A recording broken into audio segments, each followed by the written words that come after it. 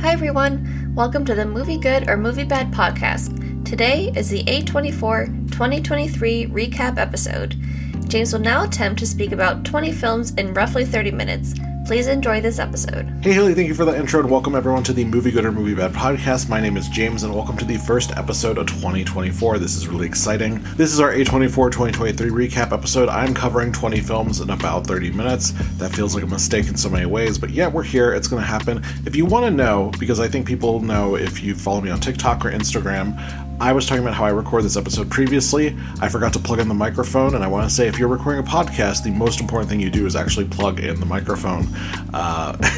The first attempt of this episode was recorded, and the audio is just really, really poor, and that's okay. We're back again. I'm excited to talk about all these films again. I think I have a lot to say, and we're going to get to it. I just want to say if you're watching this episode on Patreon, you'll see that I'm wearing my A24 Death Stranding t-shirt. I'm so excited for this movie and this adaptation, and I think the A24 Death Stranding logo is just fantastic. I have no idea if the shirt is going to constantly be on press or on sale, but I want to get it as soon as I can. I do not imagine they're going to make this film very quick. I cannot see this being a quick production. I feel like this will not come out until like 2026 for sure, but who knows, we'll see. Again, if you do want to see this on Patreon, it's only $3 a month, and you get to see some other updates from me as well, and just kind of support the podcast and my TikTok. I also want to name this and remind this as we get closer, but we are doing a listeners pick episode of the podcast. It's where two listeners get to pick two movies that are covered for the podcast. I literally take everything that's put onto a Google form, put them on a wheel, just spin it, and we're going to talk about it. It could be thematically nonsensical, like, I don't know, Ratatouille and Seven Samurai, or it could be something that's very, very similar, like Seven Samurai and Harakiri.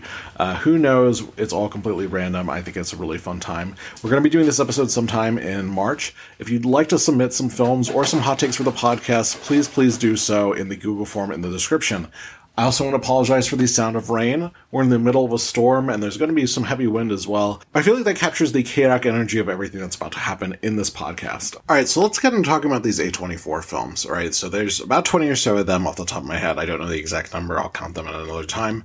But I did break these films into different categories. I think that's a good way of thinking about the releases this year. I also want to name there's about 5 films I haven't seen. The way that A24 released those films, or just kind of the way that they've been received generally. I think that's important to talk about here. So here are the different categories for the A24 films, in my opinion, for 2023. There's the little guys, there's the weird little guys, there's the re-releases, there's the streamer movies, there's the documentaries, there's A24 horror, and then there's the award contenders, which are the big ones, the big four, the ones that I feel like everyone wants to talk about. We'll save those for last. Let's talk about the little guys. Let's make sure they have space in this conversation. So in my opinion, there's 6 films that fit into this category. I'm going to talk about the ones that I enjoy the most and kind of go down from there. So let's start with Close. It's one of my favorite A24 films ever. It's a film that came out early this year. I don't say January, February-ish. It was the Best International Feature Film nominee for Belgium. It was a film that did get nominated. It wasn't just shortlisted, and it follows 2 young boys who experience a lot of physical closeness, just a lot of emotional closeness, and they're ostracized from it because of school, and one of them starts to act out because of it, and leads to something very, very unfortunate. I have to name that Close is one of the most devastating A24 films I've ever seen. It's just heartbreaking to see what happens to these 2 young boys. They're so close, and because of the expectations of society and what's placed on them, they feel like they can't have that, and I feel like that's something that's too real, something that we do see, and I feel like the full consequences of that are not reckoned with in this film, and that's not a critique of this film. I feel like it's a reflective of society when we don't let young boys experience their feelings and when something happens to them. And Close is just tremendous. And I do want to say, if you do want to watch it, please be gentle with yourself while you do so. Have to name Showing Up. If you're familiar with Kelly Reichardt, she's such an important voice in slow cinema.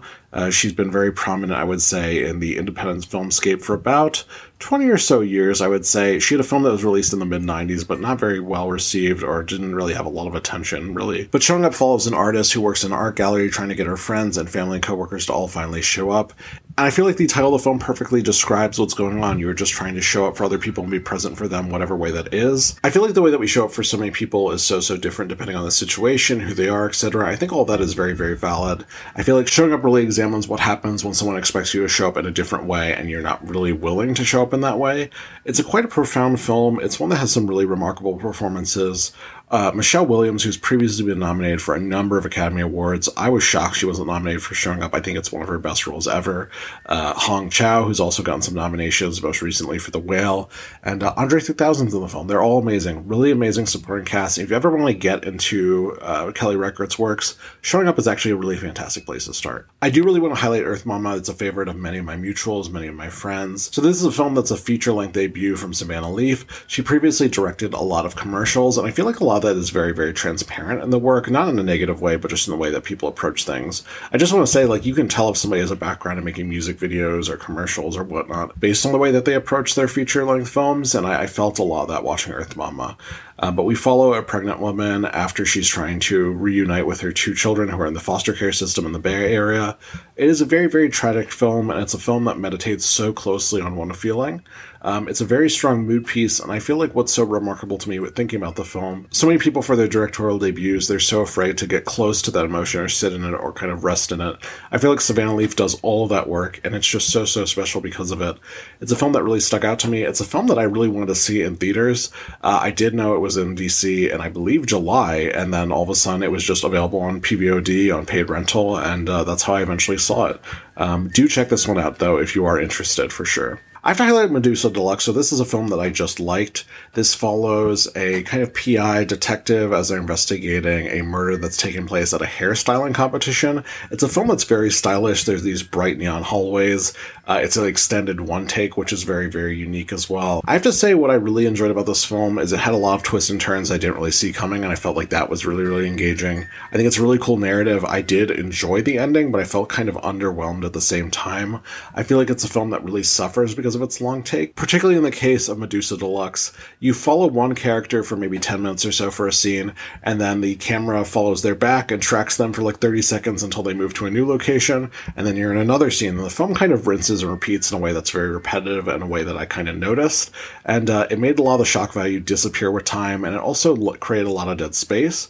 It's not really a long film. I believe it's about 90 minutes. But when you're having the camera track multiple characters from scene to scene to scene, it doesn't really lend itself to anything. It just kind of makes a film that's very slow, very choppy, and one that ultimately becomes a little bit more predictable than you're expecting from a structure format. And last but not least, I do want to name When You Finish Saving the World. This is Jesse Eisenberg's, I believe, directorial debut. If not, it's one of his earlier films. Features Finn Wolfhard and Julianne Moore as a mother and son who are kind of enmeshed with each other, I would say. A very stereotypical relationship. I feel like there's a lot of quirky characters here. Nothing is really done with these characters, and they're just so unlikable that I feel like it was just a very unpleasant time. I think that Jesse Eisenberg was trying to go for this coming-of-age kind of feeling, and it just never really hit for me. It's a film that premiered at Sundance, I believe, sometime, well, obviously because of Sundance, sometime at the end of January of 2022. Premiered in theaters exactly a year later. Had a very limited theatrical window. I think it was playing by me for about 2 weeks, and then again PVOD. A lot of these films have had really, really small releases.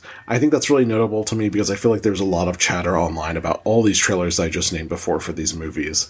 There was a lot of hype behind all of them. People want to see them. A lot of these trailers, too, when you go back and watch the initial trailer, they don't give a date. They just kind of say coming soon and leave it vaguely at that. I remember that with Close. I remember that with Earth Mama. I remember that with Medusa Deluxe. I feel like it's the same with Showing Up and When You Finish Saving the World. And then all of a sudden they were in theaters very briefly, and then they're in PVOD, and it's very, very hard to see them. I live in a large metro area, like I live in Baltimore. It's not the biggest large metro area in the United States, but I live close to DC, and even then it was really hard to catch any of these films, and the only one of these I saw in theaters was Close, despite me wanting to see all of them. And that kind of leads me to the sixth film in this category, which is one I didn't see, All Dirt Roads, Taste of Dirt. I wanted to see this so badly. This got so much hype out of 2023 Sundance, and it was impossible to see. It was impossible to see. Released November 3rd. I remember that because that's the same day that Priscilla was going to be released. It was released in theaters. I can't remember if that was limited or nationwide, but the thing that was disappointing about that is I did not find All Dirt Roads Taste of Dirt at any of the theaters by me or even any of the ones in DC.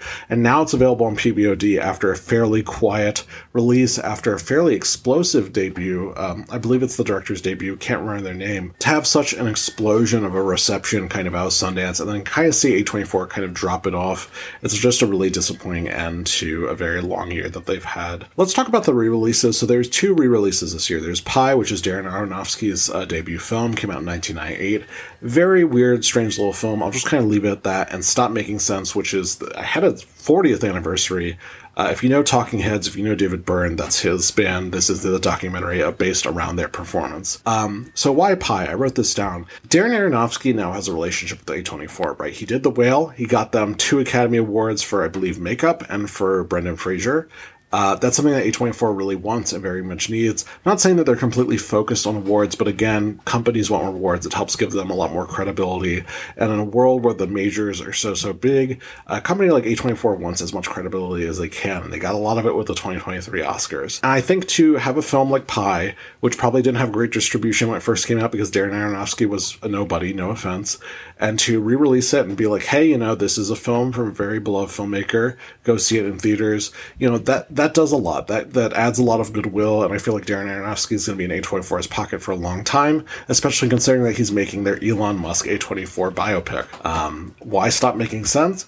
I think it was fun. I was very shocked that they really stopped making sense because Janus Films and Criterion Collection, if you don't know, they're a boutique film label. They do a lot of higher-end releases that are important to the film canon, and Stop Making Sense is released through them. Yeah, I would have expected if there was going to be a new 4K restoration that they would have handled it. Don't know how A24 got a hold of it, but it makes me wonder if they're playing something with David Byrne in the future. We gotta talk about the streamer movies, and there's multiple ways to interpret this. So one, there is one streaming exclusive movie that is a narrative film, and that's Sharper. It follows Julianne Moore, Sebastian Stan, Justice Smith. It follows a family that has kind of crumbled apart due to the actions of people outside of the family. It's a bit of an anthology film that jumps from person to person to person. One thing that I didn't really like about this film is once you kind of pick up on that's the format of the film, nothing is really shocking because you're kind of waiting for everybody's turn, and every single one of those little segments kind of has the same rinse and repeat pattern, and it's kind of boring. I do have to say the film is visually beautiful. I think the performances overall are fine. I remember liking Julianne Moore's performance quite a bit more, but again, this feels like very much lowball for her, especially compared to her other films. But I do want to talk about the other interpretation for streamer films. So right now, A24 has multiple deals with different streamers. So right now, they have exclusive films on Apple TV+, they have exclusive films on Netflix, they have a current deal with Showtime that allows all their films, once they played in theaters, to play on Showtime after a certain period of time. I believe it's 3 or 4 months, something like that. And that deal is going to transfer over to Max, and I was expecting it to be in 2024. That's kind of the way it's been described. Yet for some unknown reason, there's a bunch of A24 films currently on Max and some that are currently on Showtime, and I think there's some overlap, and I don't really know why. I feel like this has gotten very, very messy very quick. I understand the case of the Showtime Max kind of deal. They're just transferring that over. I think that's a smart idea. I think Max is a much more well-known service that's much more subscribed. I get that there's not a lot of goodwill around Warner Brothers or Max as a company, but again, more people are subscribed to Max, more people are going to watch A24 films, especially if they know, hey, this is where you can watch all of them.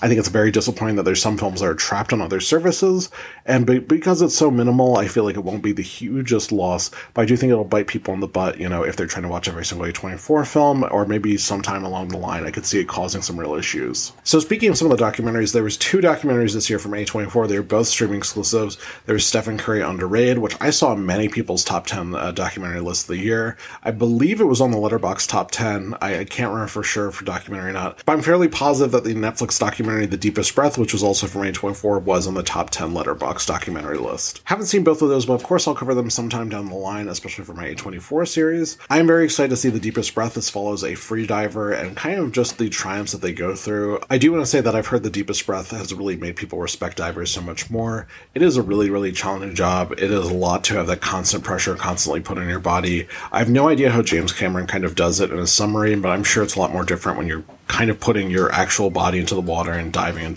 It's really, really challenging, and most people don't dive well past in their 30s, as far as I know. The Stephen Curry documentary, I think it follows his career from 2008 to 2021. That's pretty significant. That's pretty outstanding. I'm not sure if it's made up of archival footage or footage that's existed, or they've just been following him this whole time, kind of hoping that something would happen, which, is very fair. That does happen nowadays. And A24 happened to pick this up, but I've heard really, really good things about both those documentaries, and I want to check it out. I do want to talk about Occupied City. This is one of the 5 films I haven't seen this year. It's a documentary directed by Steve McQueen, probably best known for directing 12 Years a Slave, Shame, Hunger, and many, many other films. This is a documentary that's incredibly hard to find. I've not found it. It was released supposedly on Christmas in theaters. Can't find any proof of that. Have no idea why that's, why it was named that. Also have no idea why A24 released it so closely to their other releases, but it feels like they're almost trying to bury it. This is a really weird documentary. It's a film that's an adaptation of a book about Amsterdam being occupied by Nazi Germany from, I believe, 1940 to 1945. And a lot of the footage that's interspliced between this documentary is footage that was taken during the pandemic of people wearing masks, people being socially isolated. And from what I've read about the film and from people who reviewed the film, it feels like there's a pretty strong connection that's made in the film about the COVID-19 pandemic and also Nazi Germany. Maybe the comparison made in Occupied City felt really appropriate to Steve McQueen in 2020, but as of now, it really does not in 2023. It's a film that's aged really, really poorly. I worked at a film festival in 2021 where I was on a screening committee, and I watched many films. And I want to say of the 60 to 80 films I watched, I want to say a good 2/3 to a half were COVID related, and it was very, very depressing. I think it's really important to document things while they're happening, and it's also really challenging to make comparisons when you don't know what's going to happen, right? I think it's a lot different when you watch a COVID documentary and you see people really downplaying, or people being like, oh, I'll see you in 2 weeks, when we were told the lockdown was going to last 2 weeks. It was a lot more difficult than that. I don't know, there's a lot of COVID documentaries. I feel like you have to be very cautious about the way that you frame them, and Occupied City does not have a really glowing reception. I believe it's sitting somewhere in the 60% range, both on Rotten Tomatoes and Metacritic. And I'll see it eventually. I'll see Occupied City eventually, but not looking forward to it for sure. And this year, the sole A24 horror film was Talk to Me. I think it's an absolutely brutal, devastating film. It is so relatable to the experiences that you have in high school, where you're all sitting around with your friends and being like, oh, let's play a ghost game, or let's do this, or let's do whatever, right? Because I think a lot of it feeds into peer pressure, right? There's this possessed hand. Obviously, if you touch it and you say some magic words, you can start seeing dead people in this film. It is very, very disturbing, by the way, once you see those dead people for the first time. I feel like the film does a really good job of capturing these characters. Don't necessarily always want to do this, yet they're kind of pushed into it constantly over and over again by their other friends. It leads to a lot of mayhem, leads to a lot of really disturbing stuff all throughout the film. And Talk to Me is so brutal, and I loved it. It's a great film, not my favorite horror film of the year. I also feel like Talk to Me hits this perfect blend of jump scare horror and elevated horror. I don't know if people kind of see that the same way that I do. It was a very successful film. It definitely has a lot of jump scares, but I feel like it kind of hits that middle ground, and that's very much needed in the horror landscape. I also realized I didn't talk about the Weird Little Guy movies, so let's talk about Beau is Afraid. This follows Beau as he goes on a trip to see his mother. I don't want to say too much about that narratively, because this film is very, very wild. It's very absurd. It's wacky. I love it. I'm a lover of Beau is Afraid. I do want to talk about how I accidentally went to the world premiere of Beau is Afraid. Haley and I bought tickets to a midsummer screening on April 1st at the Alamo Drafthouse. I thought, hey, this is really, really fun. A24 is sponsoring this. There's free drinks. There's free food. It's sponsored by MW, which is the fictional company inside of Beau is Afraid. And I was like, hey, it would be really fun if Ari Aster pulled a fast one on us and said, hey, this is really a screening of Beau is Afraid. Granted, we weren't at the New York screening that happened. We were at DC, but there was a Q&A live stream, which I thought was pretty notable. I feel like a lot of their live streams are pre-recorded, which, is fair. It's still cool regardless. I also did note in the description of the tickets, it did say that there was going to be a new extended preview of Beau is Afraid. I thought that was cool regardless. And then we get there, and all the people who are working at the Alamo Drafthouse have MW shirts that have Beau is Afraid, I believe, logos on them. And we quickly got confirmation that it was a Beau is Afraid screening when Joaquin Phoenix was suddenly at this midsummer screening, which was very weird in itself. And Ari Aster said, oh yeah, by the way, this is Beau is Afraid. And it was kind of this feeling of disbelief going in the movie, because it was just wild to be at this kind of premiere, and one of my favorite theatrical experiences ever, for sure. I have to talk about Dix the Musical because it's such an absurdly funny time. We follow two brothers who don't know that they're actually related, who work at the same company. They hate each other's guts. They realize they have matching halves of a locket and realize, hey, let's get our parents back together who've been previously divorced. I have to say, someone described this as an even more extreme South Park that wasn't referential. I have to say that's very, very accurate. I love South Park growing up. I don't know how I'd feel about it now. But I do feel like this taps into the same kind of humor that you're feeling there. So if you do love South Park, I feel like you'd like Dix the Musical. If you don't like South Park, this is not something to watch. And last but not least, we have Dream Scenario. This follows Nicolas Cage, who is a college professor. Suddenly he starts appearing in dreams of other people, and he kind of becomes an overnight celebrity. Most of the time in these dreams, he's often kind of docile, kind of just standing there, before these dreams become much more malicious, kind of outside of his control. I feel like this film is a really amazing examination of celebrity, because I feel like there's so much that happens to celebrities that's outside of their control.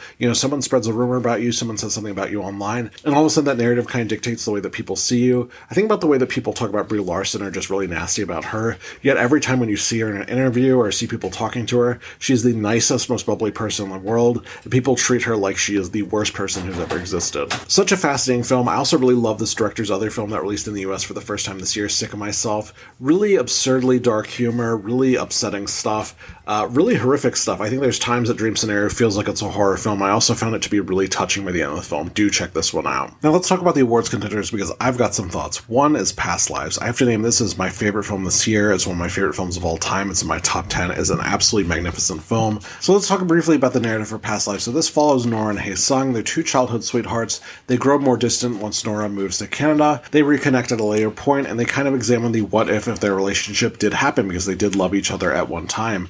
I feel like this is a really beautiful, mature film. It's a film that allows for a lot of exploration that I think a lot of people do have. A lot of people wonder, what if I did this choice or did this thing or both connect to this partner or let this person have another chance or went to this school or et cetera, and I feel like Past Lives is the most beautiful film kind of to have examined that. I feel like Past Lives is such a mature look at the what if because I feel like Past Lives takes a lot of things that people would expect from Western film and very quickly subverts them, and I feel like that's very much needed. I feel like Past Lives, especially in the context of a world post-COVID, so many people have so many what ifs, and I feel like it's the perfect film for that.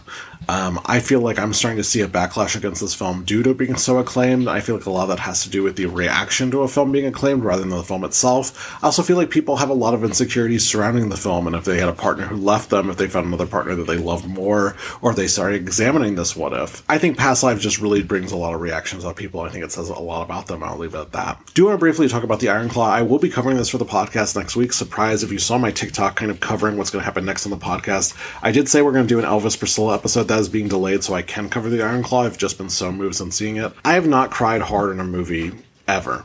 I cried for the last 2/3 of this movie. It's 2 hours and 15 minutes. I cried for an hour and a half. This follows Kevin Von Erich, who is the oldest living brother of the Von Erich family. If you don't know, they're a massive wrestling family. They're also known for the Von Erich family curse, which people believe actually kills members of the family due to the patriarch of the family changing his last name to Von Erich. Kevin Von Erich is the only living survivor of his brothers. He had 5 other brothers. Only 4 of them are in the film. I do want to name that's kind of a weird choice, and I'll talk about that more in the next episode of the podcast. I do want to say the film is still moving regardless. It's still amazing. It's still in theaters. Please go check this out if you have a chance. Even if you aren't a fan of wrestling, I feel like anybody who has siblings can really connect to this film. And last but not least, I want to talk about Priscilla. This is a film that I have very little expectations for. I know we just got the Elvis movie. I feel like a lot of people are just kind of like, why do we need a Priscilla movie? Sofia Coppola has had a fairly mixed reception, I think, in the last few years, and Priscilla has been one of my biggest shocks this year, for sure. I think the examination of Priscilla Presley's relationship underneath the guise of what is it like to live underneath the giant that is Elvis is just kind of magnificent. He is such a big overarching figure, not just in history or literally, but he was like the biggest rock star in the world. And was it like to be a 14-year girl to just kind of date him and nobody really respect your autonomy or what you should be doing or if you should be in school? And so much of her life was dictated by him. And I feel like at the same time in this film, it could easily feel like the Elvis show again, kind of like the Elvis movie that we got. But this is a film that's very much concerned with us trying to understand what it's like for Priscilla to live underneath these conditions. I feel like I understand it so beautifully. I know people have a lot of issues with the end of Priscilla, but I feel like it's the perfect kind of ending for this type of film.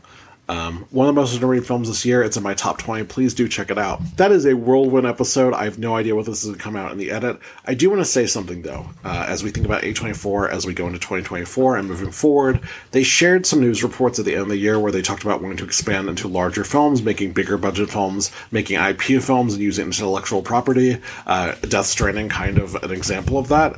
And recently, there was a 24-hour period where they announced the Death Stranding movie. They announced that Alex Garland's Civil War, which is an upcoming A24 movie in 2024, is their most expensive movie ever at $75 million.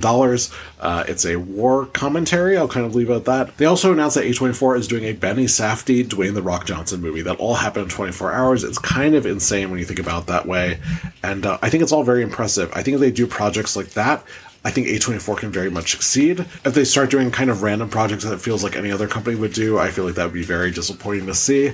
I feel like regardless, if A24 wants to get big, they have to get better distribution. We live in a global world where people can see trailers at any single moment. All those Little Guy movies I was talking about earlier in this podcast, all those trailers were so well received online, they were so beloved, and yet it was so hard for people to watch those movies, and they kind of lost interest because it became so hard to watch them. A24 has to fix that. You are marketing to a global economy, right? The second that you post trailer on YouTube or Instagram or Twitter, it is now in front of the world's eyes, and you have to do something to help with distribution. I'm not saying every film has to release on the same day, but you got to release it, 1 or 2 months out. There has to be at least a date, at least. If you didn't know, the film Pearl, which came out in 2022, released, I believe, October 2022 for the US, released in April 2023 in the UK. That's something that has to be fixed. In the age of piracy, too, how easy it is to pirate a movie, A24 just has to do much better in terms of their releases in order to combat that piracy, because I feel like people will see these big films from them and just pirate them once they're available with a Blu-ray copy somewhere online. Now, A24 is completely capable of fixing their distribution, but something that they really intentionally have to do. That's all the time that we have today. This was such an insane episode. This was so long. I have no idea how this will come out in the edit. I'm so sorry this is longer than 30 minutes. I want this episode to feel like an appetizer platter. I feel like A24 released so many films in 2023 that were such of outstanding quality. Even films I didn't like, I know they had their fans. I wanted you to be able to jump in and be like, hey, I want to diversify my taste. I want to check out some of these films. I'm interested, but I don't know where to start. And kind of hear some of my opinions, some of my thoughts, and just some of my reactions. And kind of go from there and make your own thoughts, right? Because even though I love Past Lives, even though I love The Iron Claw, you might not enjoy them. And you might really love When You Finish Saving the World, and that's completely okay. I want to give you that option. So thank you all for tuning in this episode. No hot take this week just because it's been such a long episode. And like I said, for the next episode of the podcast, I'm covering The Iron Claw. I'm so excited to talk about it. It's such an amazing film. I have a very thematically similar film that has one of the same actors also in this film. I think people will be very pleasantly surprised. If you've seen my Instagram or my TikTok, you know I'm covering this, but Haley, take us away. This has been the Movie Good or Movie Bad podcast, and we hope you all enjoyed that one. For the next episode, James is talking about Zac Efron and 2 of his sports films, High School Musical and The Iron Claw. Thank you all for tuning in, and we hope you join us next time.